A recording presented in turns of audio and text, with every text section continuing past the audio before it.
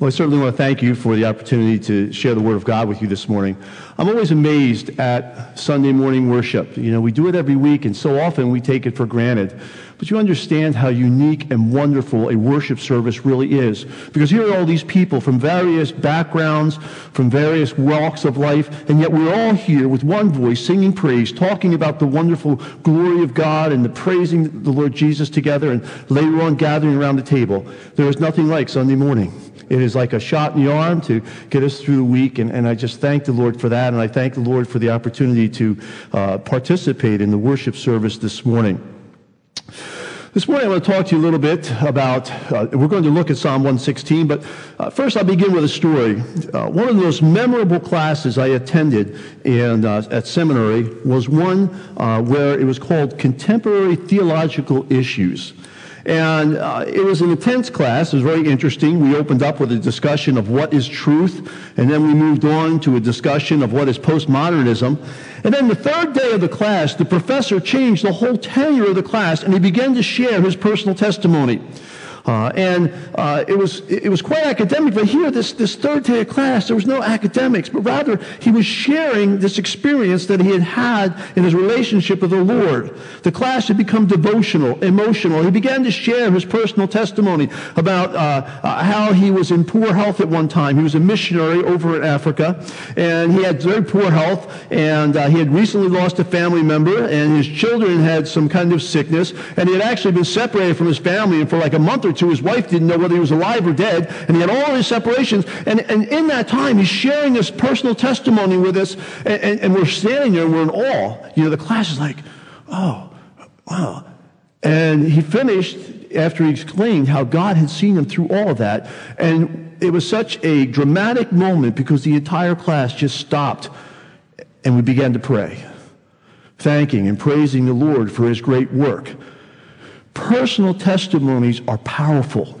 It is something that God uses to speak to our hearts as we listen to others who had God work in their life. It's an amazing thing. So often we take them for granted. I remember growing up every Sunday night, testimony and praise time. And we would go up and we'd say, okay, now Mrs. Jones is going to talk about this, and Mrs. So-and-so, and Mr. So-and-so is going to talk about that. But yet now, as I look back, I see the great value because there's an encouragement to recognize that God works in our lives. And we see that and we hear that through people sharing what God has done in their lives. And we need to do that frequently. In fact, this morning I'm going to share with you a testimony. A testimony not mine, but one found in Psalm 116. So if you'll turn your Bibles there. Here's a testimony of a man who is seeing great difficulty. And yet, as we read his testimony and as we hear the testimonies of others, we are encouraged and we are blessed. And God is good. So here's a personal testimony. In Psalm 116, I explained to you why I say it's a personal testimony. The pronouns I, me, and my are found in every one of these verses with the exception of 3.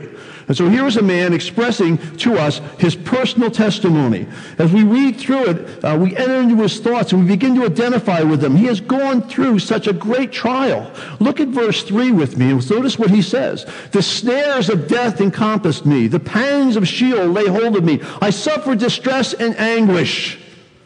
Here's a man who is going through a very, very difficult time. And yet as we look at the difficult time, notice what he does. He says, then I called upon the name of the Lord. Now, we're not sure of the context, but this man is caught up in a desperate situation. And what he did in such circumstances and what has taken place in this passage, we can learn and make application. And so before we begin to look at this personal testimony, let's pray together. Father, we are so thankful for your word. Not only does it teach about you, Father, but we see your relationship to others and how you work in the lives of individuals. And knowing that you work in their lives, we're aware that you work in our lives as well.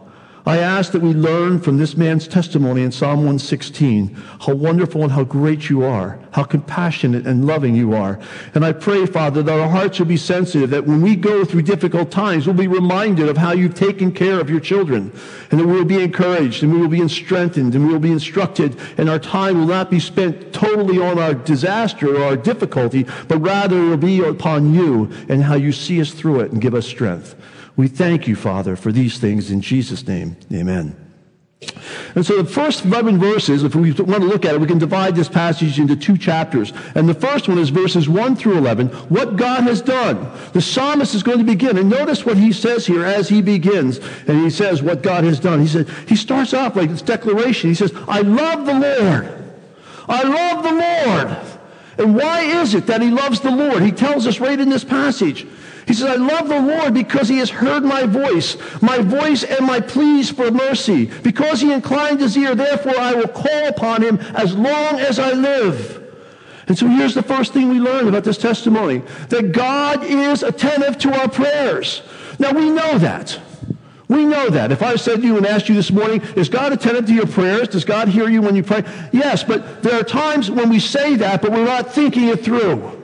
When we don't stop and think about how has God answered my prayer?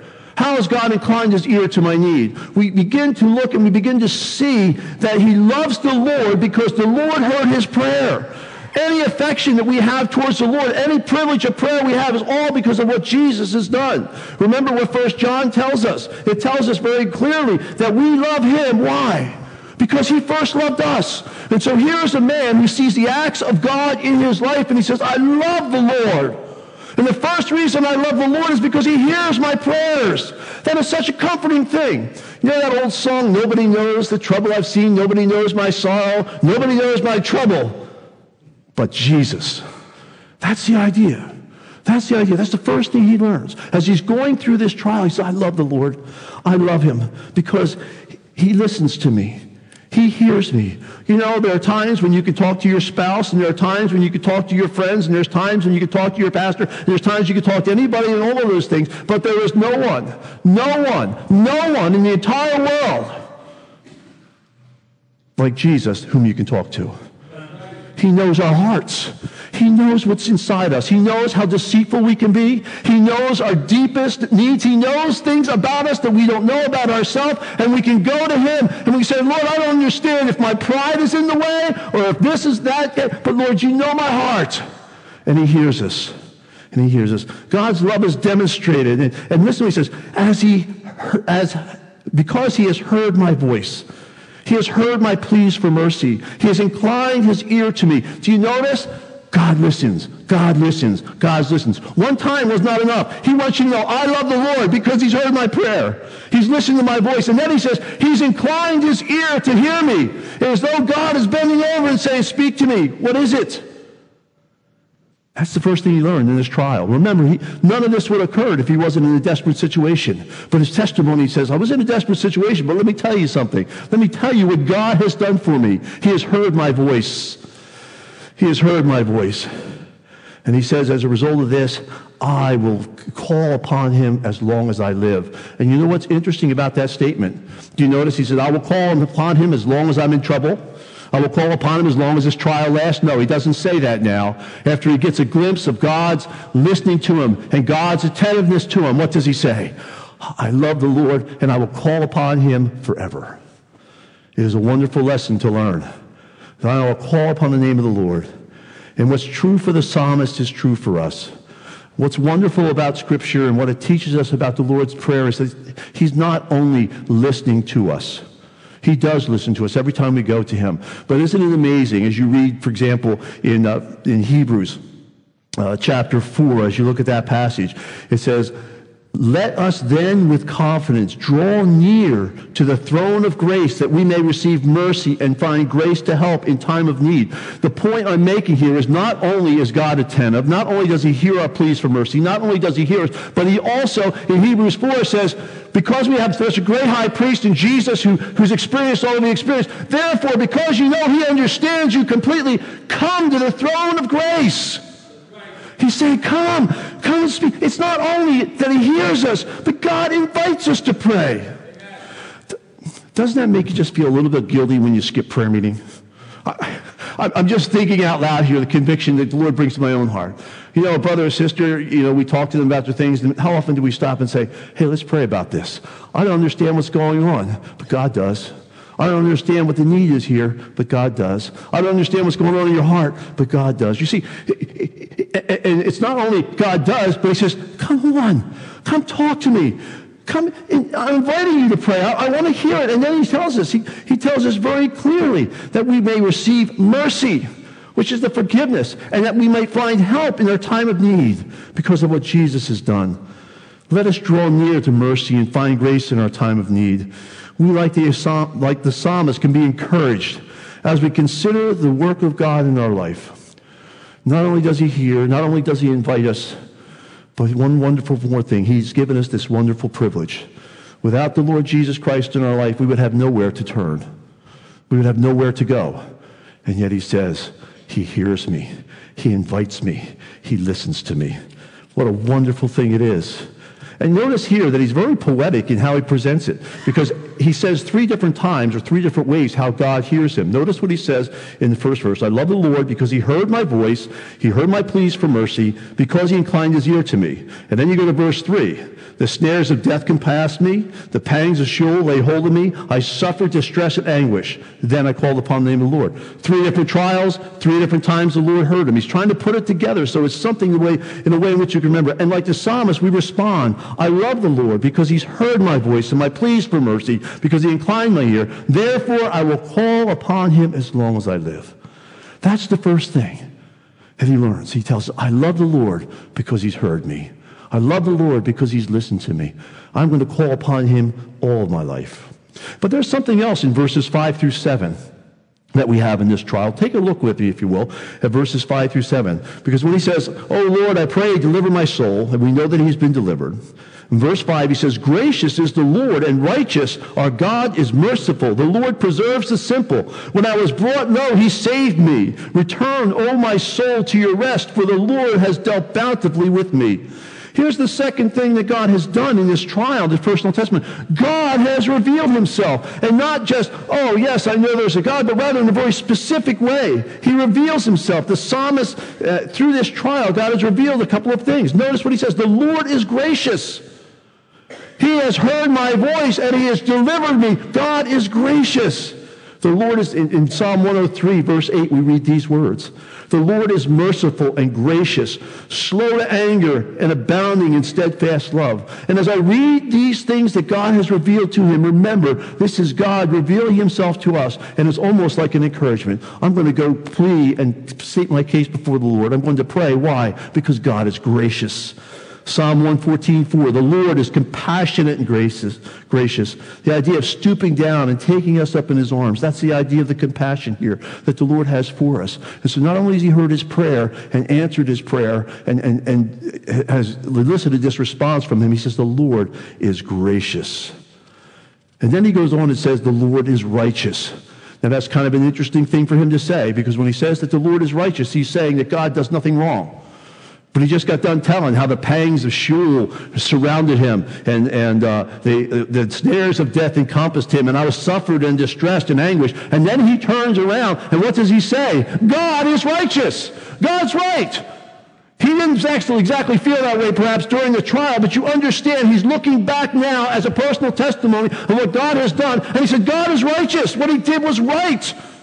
He didn't understand it at the time, but he does now. And he says, God is righteous. In all that he does, he's just in every action. He is faithful in keeping his promises. He says, God is righteous. I think about that guy in John chapter 9.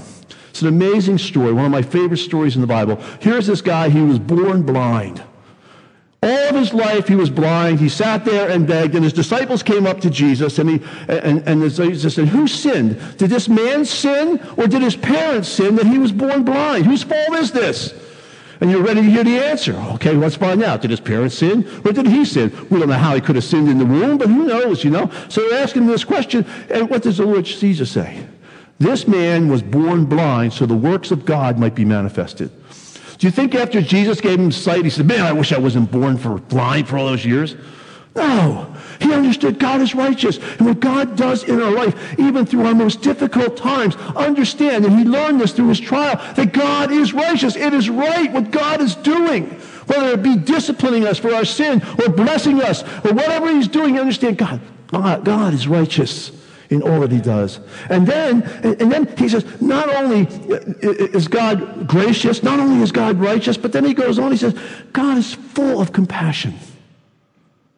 It's not like God doesn't care. It doesn't matter how difficult your trial is or what you're going through. He says God is compassionate.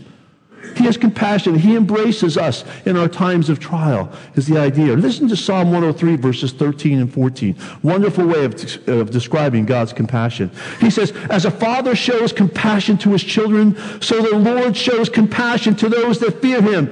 Now notice this, and this is the wonderful thing. For he knows our frame. He remembers we are dust. He understands. It's an amazing thing. You know, that God, when he hears us coming to him in prayer, and he is righteous, and he is gracious, but he is compassionate, and he understands. I understand your frailty. I understand you're only human. I understand that there are things in your life that you cannot accomplish on your own. I understand all of these things. And you know, there's a sense of compassion. The Father shows compassion to his children. The Lord, and then he goes on to say that the Lord protects the simple-hearted. And when he says simple-hearted, it's not a derogatory expression, but rather he says he protects those who need help. He protects those who are frail. I mean, let's face it. I mean, if we're absolutely honest with ourselves, there are times in our life when we know our own frailty. You know, and if you don't know it now, you will when you get older. I mean, that's the way it works. And here is this frailty, and God understands it, and he understands our weakness. And notice as he goes on and says this, gracious is the Lord, righteous and righteous. Our God is merciful. The Lord preserves the simple. When I was brought low, he saved me. Return, O my soul, to your rest, for the Lord has dealt bountifully with you. You see, he stops in his trial and he learns all these things about God. And what does he say? Return, my soul, to rest. Look, I don't mean to be flippant or anything, but it's like this. God has it. He has it. No matter what your trial is, no matter what difficult, no matter how lonely you feel, you're not alone. God is gracious. God is righteous. God is compassionate. God hears your prayer. God invites you to pray. He does all of these things. And he says, return to my rest. Why? Because God's got it. That is such easy thing to say, but a difficult thing to do. Because you know, when we're going through the difficulty, it's hard to say, you've got this, Lord. Because we don't feel that way, but we know it is true. We know that those things are true. The blessing is not limited. When we talk about this, the blessing is not limited to the deliverance. It's part of it. But one of the blessings that the psalmist is declaring is, I know God better. I've seen God personally in his graciousness. I've seen him in his righteousness. I've seen him in his compassion. And through knowing and learning God, he is drawn closer together with him. He's drawn as he goes and he recognizes what God has done. He gets drawn closer in, and his affection for the Lord increases. So he says, I love the Lord because he heard me. And I learned that he was compassionate and that he was righteous and that he was loving. And I've learned all of these things. Let me give you an illustration. When I was 15, my father bought this car. And when I was 17, I finally got to drive it. And, you know, for you motorheads, I'll describe it. For those of you who are not motorheads, just realize that it was the meanest, fastest, coolest car in town. But my father bought this 1964 Grand Prix when I was 15, and I got to drive it when I was 17. I had a 389, 3 deuces, posi rear, 4-speed. I mean, that thing would fly. And I don't know why they would even give the keys to a 17-year-old frail boy like myself. But I remember having the car out one night, and I was pulling out of Rio's Mart up in Mug Hill. It's not there anymore. They tore it down to put 322 through. But I was pulling out of the driveway, and of course, you know, there was a kid there, and he says, jump on it. I said, oh, no. I can't jump on this car. Of course I did. Man, I put that thing to the floor. It took off. Bam, bam, bam. All this smoke, all this noise. I blew up the motor.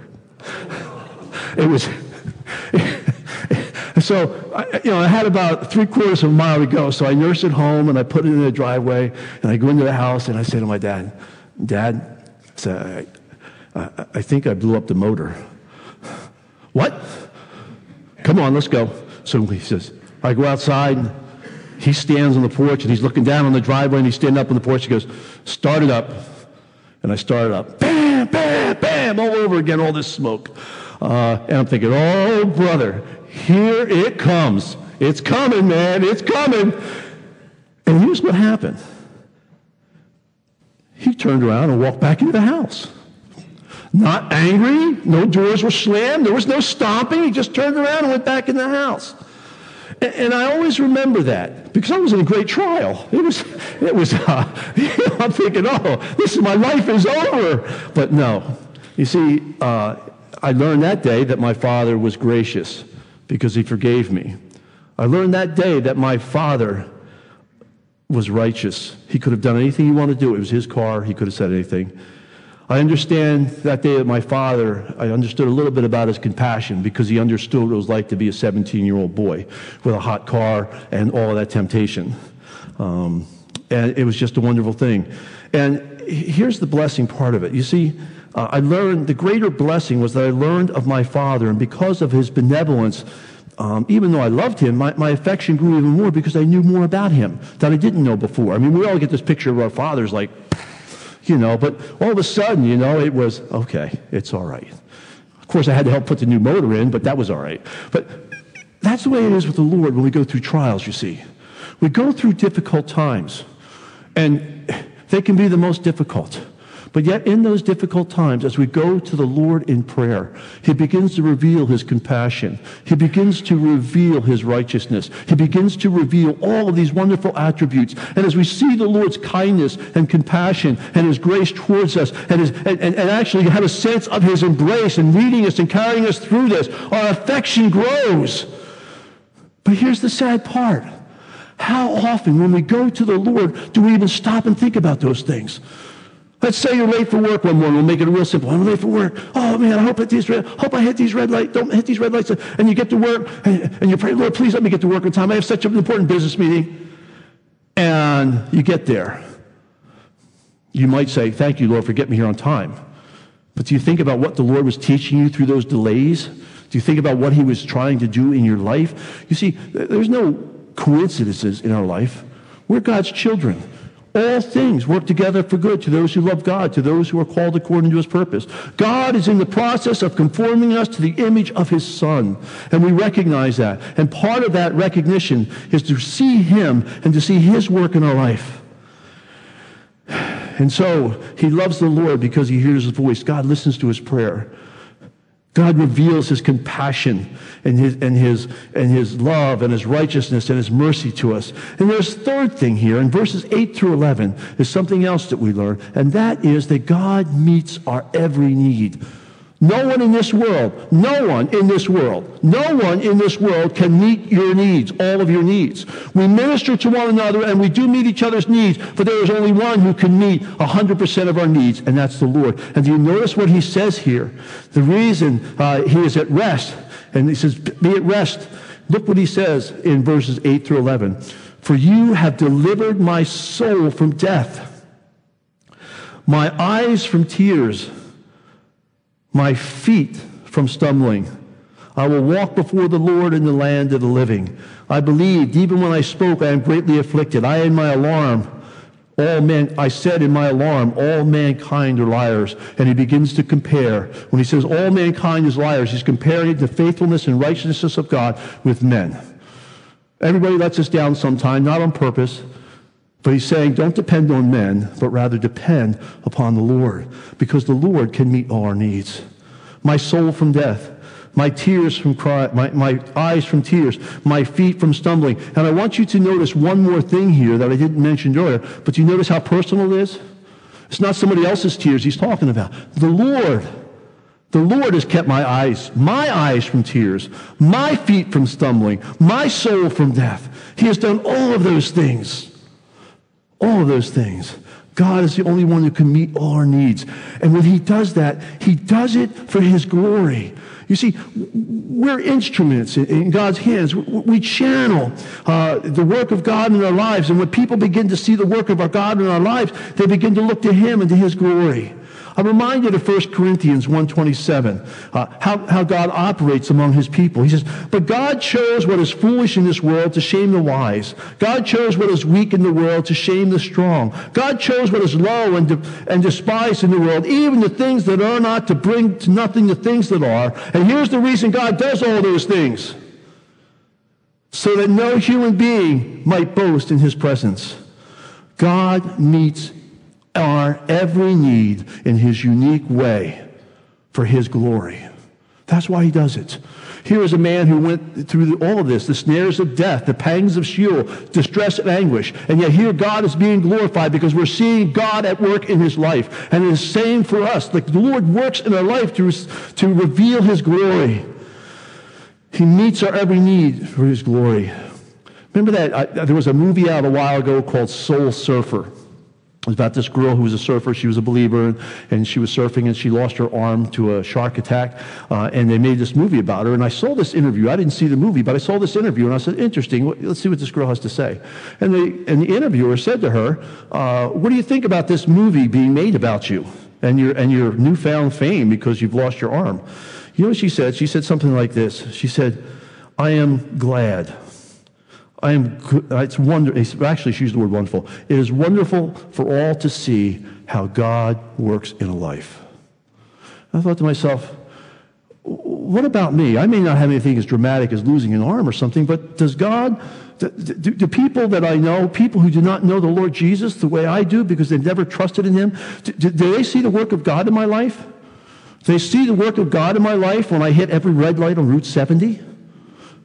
Do they see the work of God in my life when a family member passes away? I want people to see the work of God in my life. And that's the idea here was taking place. You see, he's talking about what God has done. He is attentive to our prayers. He reveals himself to us. He meets our every need in a unique way for his glory. And now there's a transition. This is the second chapter. Look with me, if you will, at verse 12. It's a great question. He says this.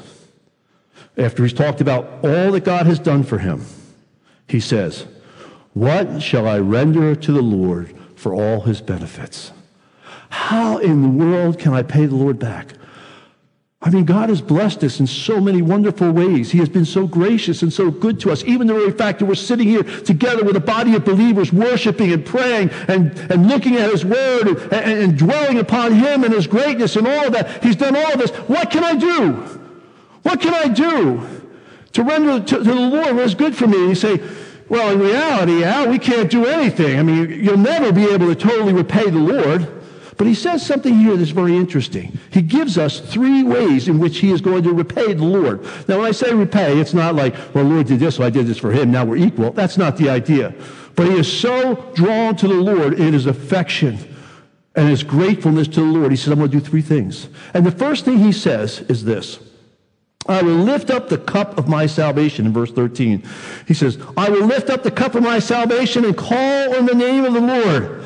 Now, interesting phrase. What does it mean? I said to you, hey, did anybody lift up the cup of their salvation this morning? No? Here's the idea, what's taking place. When he talks about lifting up the cup of his salvation, the idea was that God had blessed him. And he's holding up this cup and saying, I want more.